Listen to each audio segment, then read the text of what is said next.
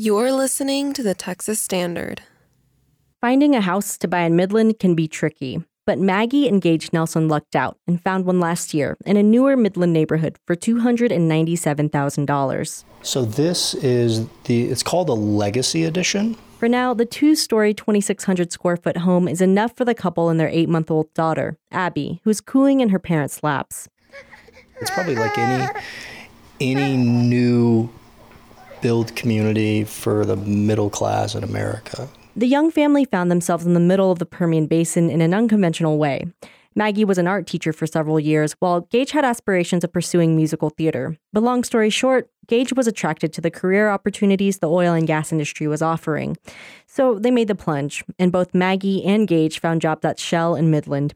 But the house isn't exactly what they hoped. What was our budget? Like $330,000. We feel it's a pretty good budget.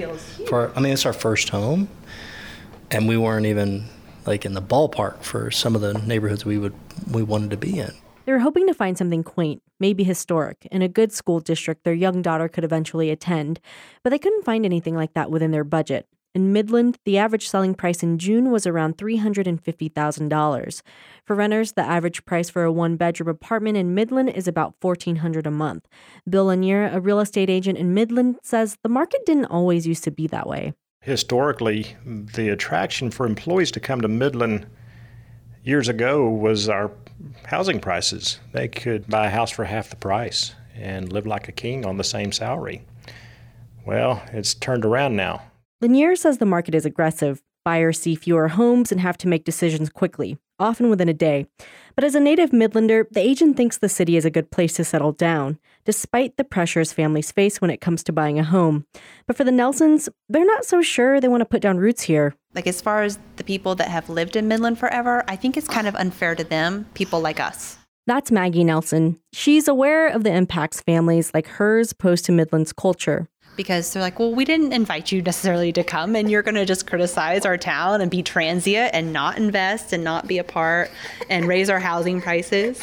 Transient. It's a word that comes up a lot when discussing Midland development. Today, the tall city is struggling with keeping teachers and physicians around.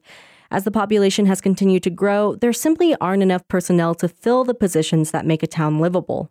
I feel that there are people who are from here and there are people who are not from here who all are striving for that same thing. They want Midland to have that community, like those parks, the recreation, the arts, the education. They want all those things too. But for now, the Nelsons feel like their current quality of life isn't good enough to keep them around. This reticence is bad news for Midland stakeholders who worry about the city becoming a revolving door for families to temporarily cash in. So Midland Development Corporation, or the MDC, is stepping in. Sarah Harris works for the organization. Without supports like childcare and education, Midland is in danger of becoming a more transient community when we want to become a place where people can live, raise their family, and get an education. The MDC and the Nelsons share many of the same concerns. That's why the organization is working to fill the gaps that prevent people from staying. They're pumping the local sales tax revenue into healthcare, education, and infrastructure projects. Some see this type of development in the boom-bust nature of the oil and gas industry as risky. But Harris believes otherwise. Most of the oil industry executives in Midland indicated they see more stability in the market. People think this boom might have some staying power. Companies are turning a profit at lower oil prices thanks to fracking technology.